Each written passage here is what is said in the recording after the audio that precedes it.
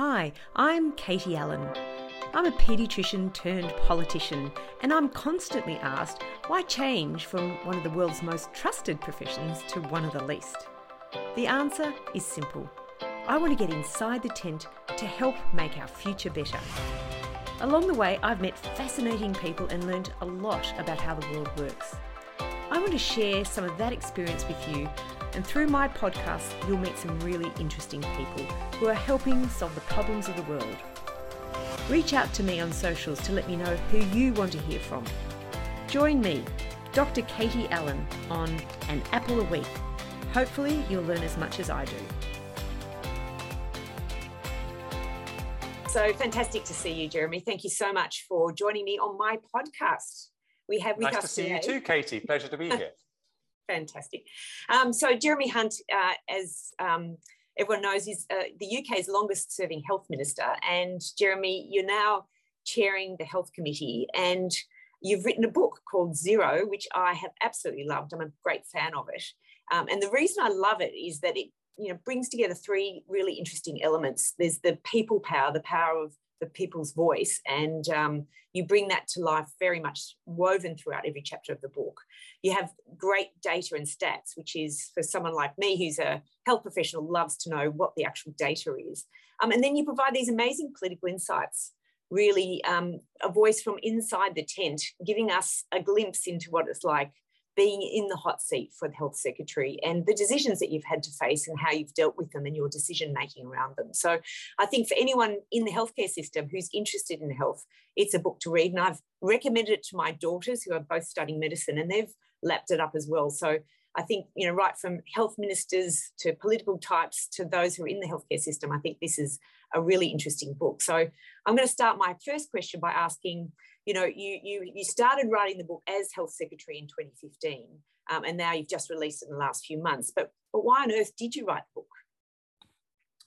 Well, I think I needed therapy, really, having been Health Secretary for 6 years. I think I used to meet colleagues from other countries who were responsible for their own health systems, and they always had sympathy for the UK Health Secretary because unlike pretty much any other country, as Health Secretary here, you're not just responsible for making sure that everyone has access to good healthcare and public health and preparation for pandemics and all those kinds of things. You actually run the systems. The hospitals actually effectively report to you. So everything that goes wrong in any hospital up and down the country in a parliamentary system, that lands at the door of the Health Secretary. So it's a pretty stressful job. Most people say it's the hardest job in the cabinet. It figures at the centre of every general election campaign. So I found myself walking into that job and finding it was a total firestorm from day one. It never stopped. And at the end of 6 years, I was pretty exhausted. I was pretty relieved to go on to another cabinet job because most health secretaries, it ends up being their last job. I used the pandemic, which obviously I wasn't predicting or expecting, to ask myself, what did I really learn? And what would I have done differently? And what did I wish I'd known at the start of my time that I came to understand? And the book Zero came out, and what I found in writing that book was that the biggest single thing that I wanted to challenge was this sense that I think happens in health systems all over the world, that some element of avoidable, preventable death is just inevitable. There's nothing you can do about it. And I found this very much entrenched in the thinking in the NHS. And I discovered it's actually not different in other countries either. Fascinating. And that's what I really love about the book. Clearly you have a love for the sector. The NHS is 1.4 million employees. You have great interaction with some hugely influential healthcare leaders, and you tell their story as well. But at the end of the day, as a politician, your shareholder is the people who put you there and the people who fund the system. And you famously, and said this in the book, that you rang a patient each day, which is quite a remarkable thing to do. And I'm just a humble backbencher and had hundreds of emails, and I used to do something similar. But to be health secretary running, multi, tens of billions of dollars budget, but then getting down to the individual patient each day is really quite extraordinary. So I'd love to ask, I mean, you do talk about lots of cases in the book, but which case, do you think touched you the most? Do you think really got to you and under your skin? Yeah, I don't know if I could really say that there was any case that touched me the most, but first of all, this was really born of ignorance. So I arrived in that job not knowing anything about health policy. I'd done campaigning for health services in my own constituency, but I didn't really understand anything about how the NHS worked or was run. And I was looking for a way to find something that I could make my main focus. And I thought, well, in a system that's really, got lots of experts and doctors, as an elected politician, my job is to be the voice of patients. So I started paying attention to what some of the patients who felt they were wronged by the system were saying. And I remember that the first couple I met were a couple from Devon who had lost their 3-year-old son, Sam, to sepsis. And he died in the hospital in Torbay. And they had been told by the hospital it was one of those things. It couldn't have been stopped. It just sadly sometimes happens. And they grieved for 6 months.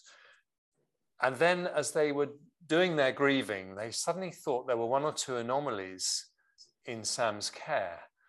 And so they asked the hospital for a meeting and they were turned down. The hospital said, I'm really sorry, we don't have time for a meeting. And then they found more anomalies, and they said that the NHS was like a brick wall. It was like the shutters came down. No one wanted to talk to them. And subsequently, I thought about this a lot more, and I realized that it wasn't that the professionals involved were uncaring. It's just they were busy with the next patients. They really had their work cut out, and they were focusing on the patients that were alive. And they were all very sad about the fact that Sam had died. And I think in their hearts, they knew, and in fact, subsequent investigations showed there were some huge failures in Sam's care that could have meant that Sam didn't die, but they needed to focus on the patients who were alive and who were in front of them. And so we ended up with this system that the NHS was set up to be the most compassionate healthcare system in the world. Doesn't matter who you are, rich or poor, young or old, you should be able to access the care you need. And in different ways, countries, including Australia, have all taken on board elements of that, although they haven't copied it in its entirety. And yet it was incredibly uncompassionate, incredibly hard-hearted, harsh, not even being prepared to talk to 2 grieving parents. And I thought, something doesn't feel right. And that was really the meeting that started me on my journey. I think in your book, you really articulate very well that, this issue of the healthcare system being both personal and impersonal, and the fact that there are efficiencies that a healthcare system has to have.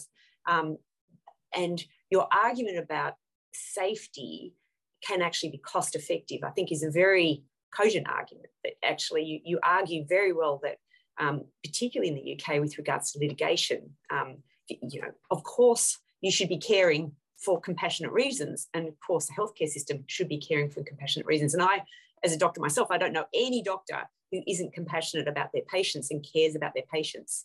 And so it's the falling between the gaps, or that the system is, looking at targets or is looking at efficiencies. And I think you argue very, very well this concept that if you can prevent mistakes from happening, you actually save a lot of money. And you do that not just because it makes sense from an efficiency of a healthcare point of view, but also at the litigation sort of level. So I'd actually just like to explore that, because I think this issue of litigation is a big variation across different countries. And in your book, you talk about the different types of legal systems. So Australia, Canada, and England have the tort law system, while New Zealand, has no fault compensation, and I think the Swedish company, Norwegian company, the Scandinavian companies have avoidable harm compensation schemes.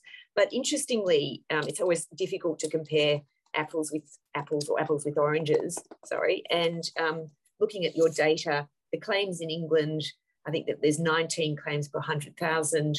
In Australia, there's 26 claims per 100,000, and they're both under a tort law system. But the cost per capita in England is £42 per person, while it's £6 per person in Australia. And as a proportion of GDP, the UK 0.1%, Australia 0.02%. So quite significant differences on the impact with regards to cost to the healthcare system. And then if you look at the New Zealand system, which is a no-fault compensation scheme, where instead of having doctors contesting with patients or against patients, you have a system where it's just like, well, if something's gone wrong and it was avoidable, then basically there's going to be compensation. But that's hugely expensive, with New Zealand's percent of GDP being 1%, which, if you had 1% of GDP in litigation in Australia or the UK, I think, the system would go broke. So how do you round that, or square that circle, I should say, with regards to making a healthcare system, affordable and compassionate, and then dealing with this issue of litigation, which is changing around the world with regards to patients being empowered to make those decisions to sue? Well, my starting point on this is that we would all save a bunch of money if we were better at learning from mistakes and not repeating the things that go wrong. And I think the most shocking example of this is actually neonatal deaths, or what us laymen call baby deaths, where when a baby dies in a hospital, that is like the most horrific, shocking thing that can happen, both for the family and also for the medical staff. And you would think when that happens that the most important priority for everyone is to find out exactly why it happened, work out whether it could have been prevented, put in place systems to stop that mistake happening again, and make sure all the hospitals in the area, and in the country for that matter, learn those mistakes. And in the UK's case, that is exactly what does not happen. So the family will only get, if a child is born disabled, severely disabled with cerebral palsy, they will only get compensation if a court agrees that there's been clinical negligence, either by a doctor or a midwife or a nurse or a hospital. And so because they are very worried about the cost of bringing up a disabled child, which wasn't their plan, their life's been turned upside down, the lawyer advises them that you can get several £million if you can prove clinical negligence. And so they start on that journey, which can take 5 to 8 years. The medical staff naturally get very defensive, because the last thing they want is clinical negligence to be on their CVs. And they on top of that, with things like cerebral palsy, the association of causation for cerebral palsy, the etiology is not necessarily well described. No. And so they then clutch at every single straw they can find to try and show that it wasn't a clinical error. And the result is you have a very, very defensive response from the medical teams, an aggressive approach from the legal teams, and enormous distress for everyone, actually, but particularly for the parents, because they don't get that compensation for 5 years. So the first 5 years of the child's life, while the thing is going through the legal process, which is actually when they need the support the most, they don't get it. And it's incredibly stressful. But the one thing that doesn't happen in that situation is everyone calmly sitting around and saying, well, look, did I make a mistake here? Could I have done that differently? And so a lot of money gets spent on lawyers. So we spend more, in the UK, we spend more money on compensation for maternity errors than the entire annual cost of every obstetrician or maternity nurse in the country. Every year we're spending more compensating people for failure than all those salaries, which is really obscene. And by the way, a third of that cost goes to lawyers. It's not compensation to families. So, I think that has got to be incredibly wasteful. And I looked around the world at different systems, and I think the best systems are in Sweden and New Zealand. Sweden has a a system where if you can prove that there was a mistake, then compensation is automatic and you don't have to go through a court system at prescribed rates. New Zealand goes the whole way and just automatically provides compensation for anyone who's been harmed. Interestingly, I was told when I was health secretary that would be way too expensive. What you just said to me, way too expensive for the UK. But when I looked into this again as Health Select Committee, the Department of Health came back with figures that show that the New Zealand system costs about 1% of their entire healthcare costs. And in the UK, it's 2%. So the New Zealand system, I don't actually know about the Australian system, but the New Zealand system is cheaper than the UK system. And certainly in the case of Sweden, if we had the same maternity safety rates as Sweden, 1,000 more babies would live every year. So that would be an incredible reduction in the heartache caused to many, many families and indeed medical staff as well. So to me, the real issue is creating a system where people can learn from mistakes and you don't create an adversarial system right from the outset. I think there are tort law systems where they've been able to reduce the cost. Scotland has much lower costs than England, but I think that Scotland is about to find its costs mushroom and become like the English costs because they've just introduced no-fault compensation. They've just introduced, not no-fault compensation, they've just introduced,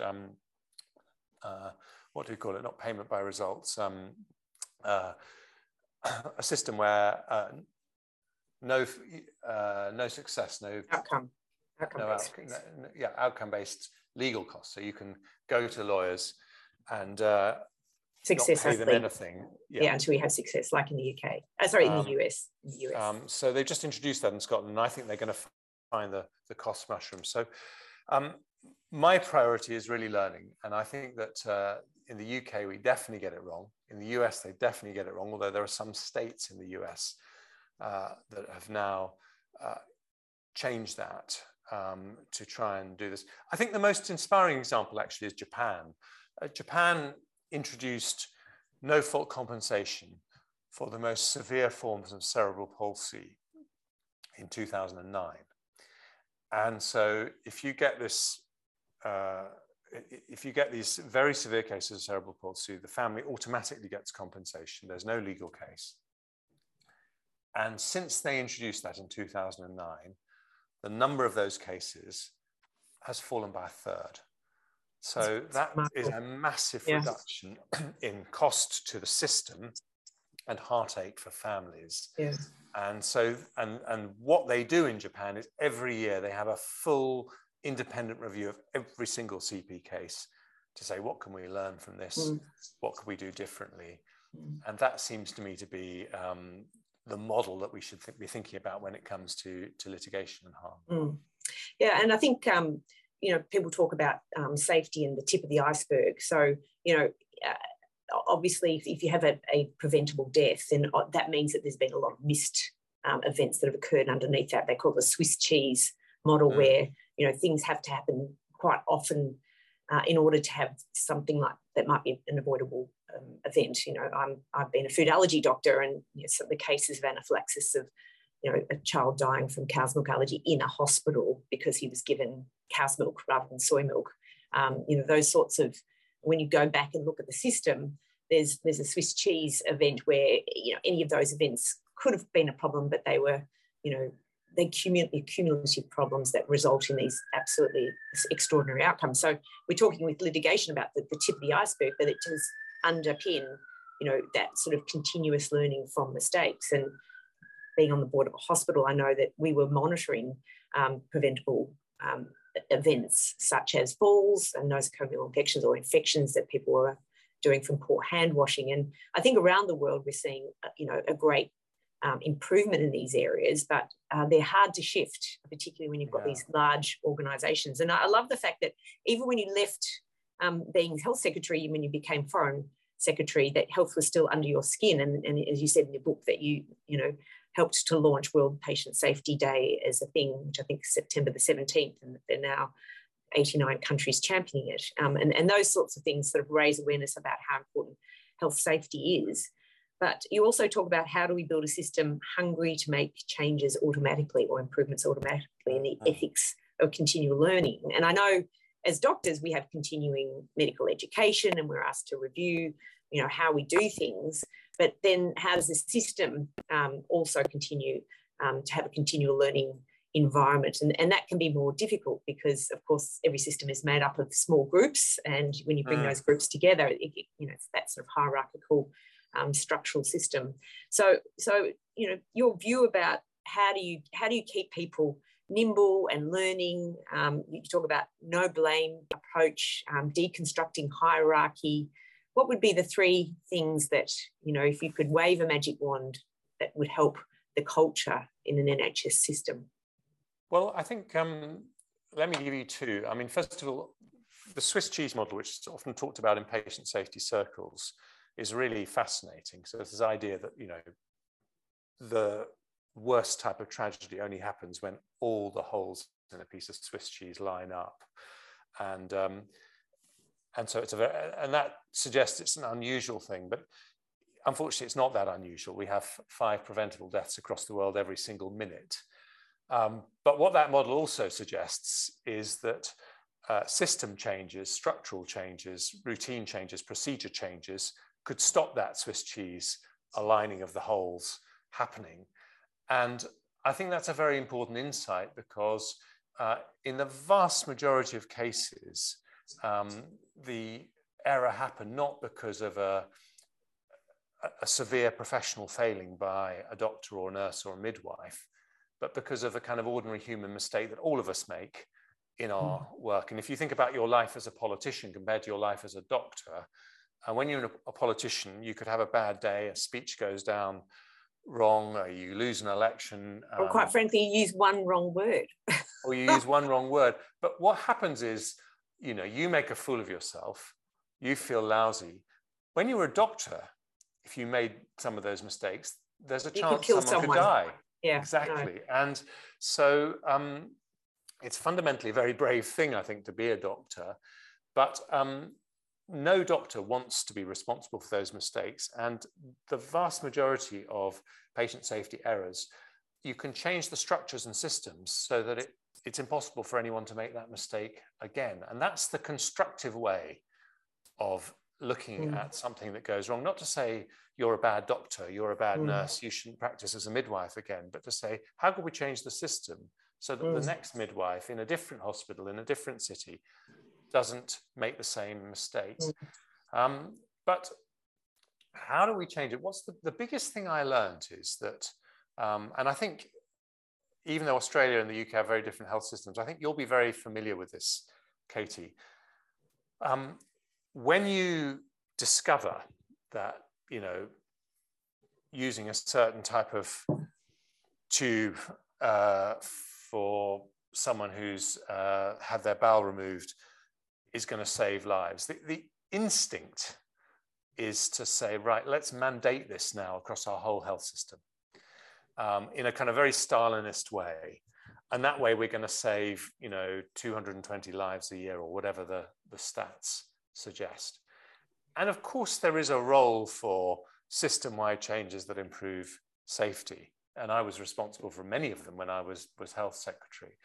But the thing about that is that you solve the individual problem, but you don't necessarily create a culture where everyone is looking out for ways that they themselves can improve their own practice when they go into work at 9 o'clock on a Monday morning.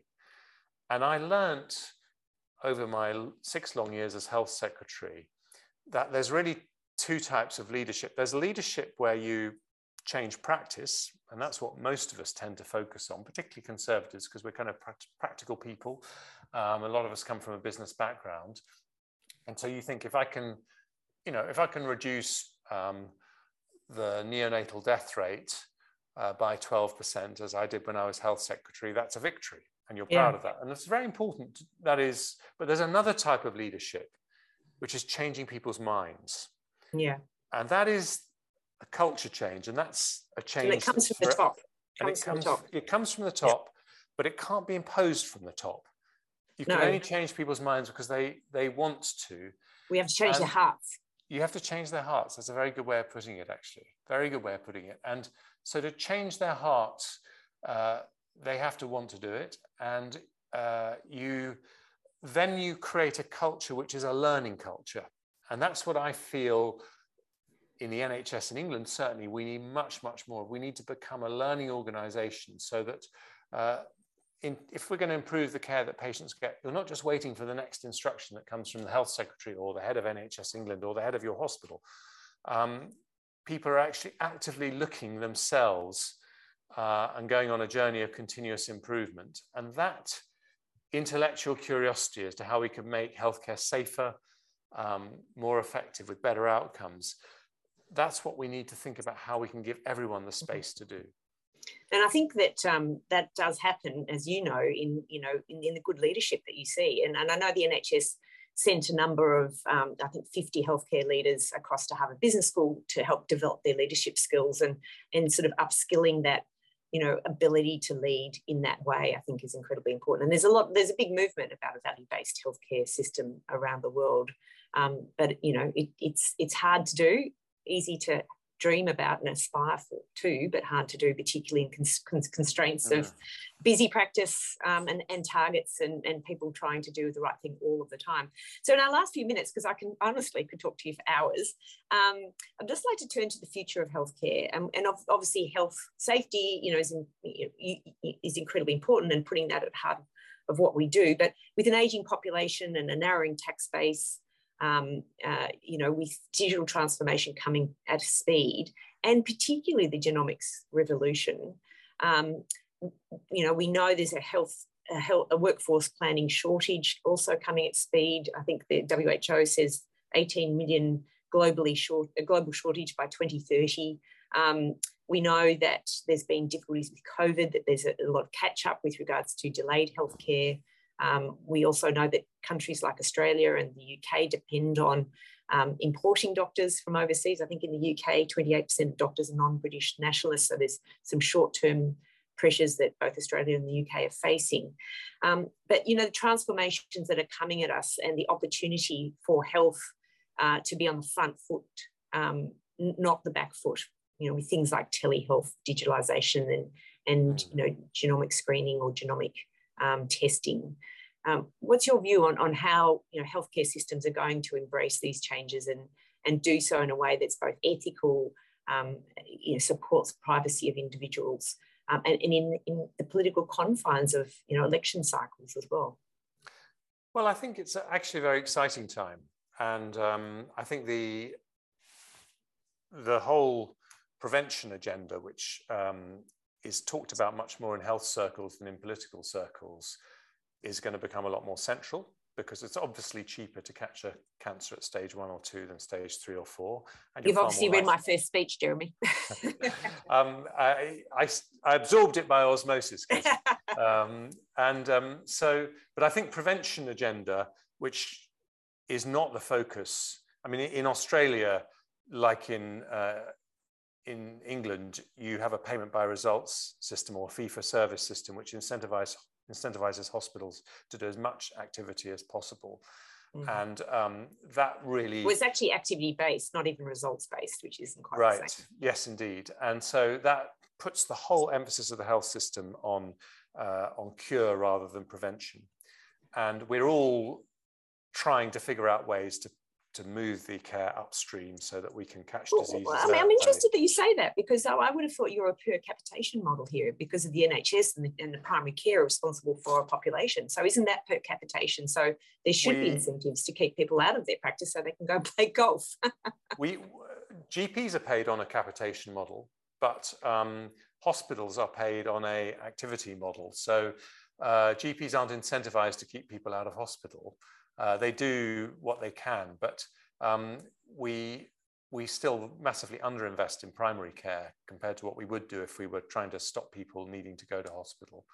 But I think what you're alluding to is the next step in the prevention model, which is not just picking up diseases earlier, but picking them up before people are showing any symptoms at all. And that's what genomics is going to allow. And I think, within a decade, we'll all be sending in a blood sample every 6 months, and people will be looking at 300 biomarkers for early signs of things like prostate cancer and bowel cancer, which now we find very difficult to. Or even more so pharmacogenomics, where, you know, this drug is going to work for you, or even a nasty side effect. So I think, you know, that's going to be a very exciting development. I think most people will be thrilled by that. It's a big opportunity. As politicians, though, we have to be honest that it's going to cost, and it's going to cost everyone more. And, you know, if you're in a taxpayer-funded system, your taxes are going to go up to pay for it. And if you're in an insurance-based system, your insurance premiums are going to go up. And if you're in somewhere like Australia, which has both, they're both going to go up. I think as Conservatives, we should avoid falling into the trap of saying this is about, you know, the state getting bigger.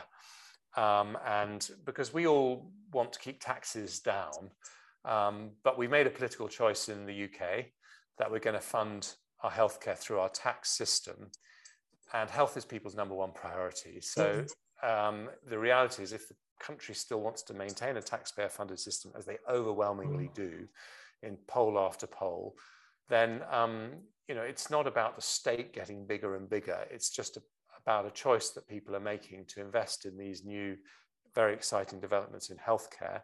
But if you're going to have a state-funded system, you need, on the one hand, it should make things like the prevention agenda much easier, because it makes it much more logical to invest in public health and all sorts of prevention measures. But on the other hand, you know, we just got to be honest with people, that comes with cost. Well, it's interesting because I spent 20 years trying to convince people that testing for one gene, hemochromatosis, which is the commonest genetic mutation in Caucasians, would actually save both the healthcare system from liver transplants, because people have the gene and they don't get treatment, they can rust and need a liver transplant. But you'd also increase the ability for our blood banks to increase their supply. In fact, the cost effectiveness, it costs $1 to do one test like that is massive for the whole population. And I think that's where health researchers have to be better at communicating not just the risks, because they are, of course, privacy and personalised medicine, and, you know, feeling that you may have problems with your future, not wanting to know all those things. That Gattaca future is something people are frightened about. But I think we also have to get better at saying, well, these are the benefits. And I would argue that, you know, for the private world's better at dealing with benefits, just like, you know, digitalization of our phones. We've given away all our information because it means that we can get to our favorite restaurant, both in direction and reviews. So we've got to get better at putting that information into the hands of the consumer so they can choose with their feet that they want to use this information. Well, I've taken a lot of your time, and I've loved talking to you. As I said, I could speak to you for hours, but I love the fact that you quote Aristotle about, you know, the risk is not aiming too high and missing, but aiming too low and hitting the mark. So, you know, the aspirational model, that's definitely a conservative, or in our view, a liberal way of thinking about the world. So it's been an absolute delight speaking to you this morning. Thank you so much, Jeremy, and look forward to watching your illustrious career in the area of health going forward. Likewise, Katie. Hope to see you back in Parliament soon. Thank you very much, Jeremy. Cheers then. Bye-bye.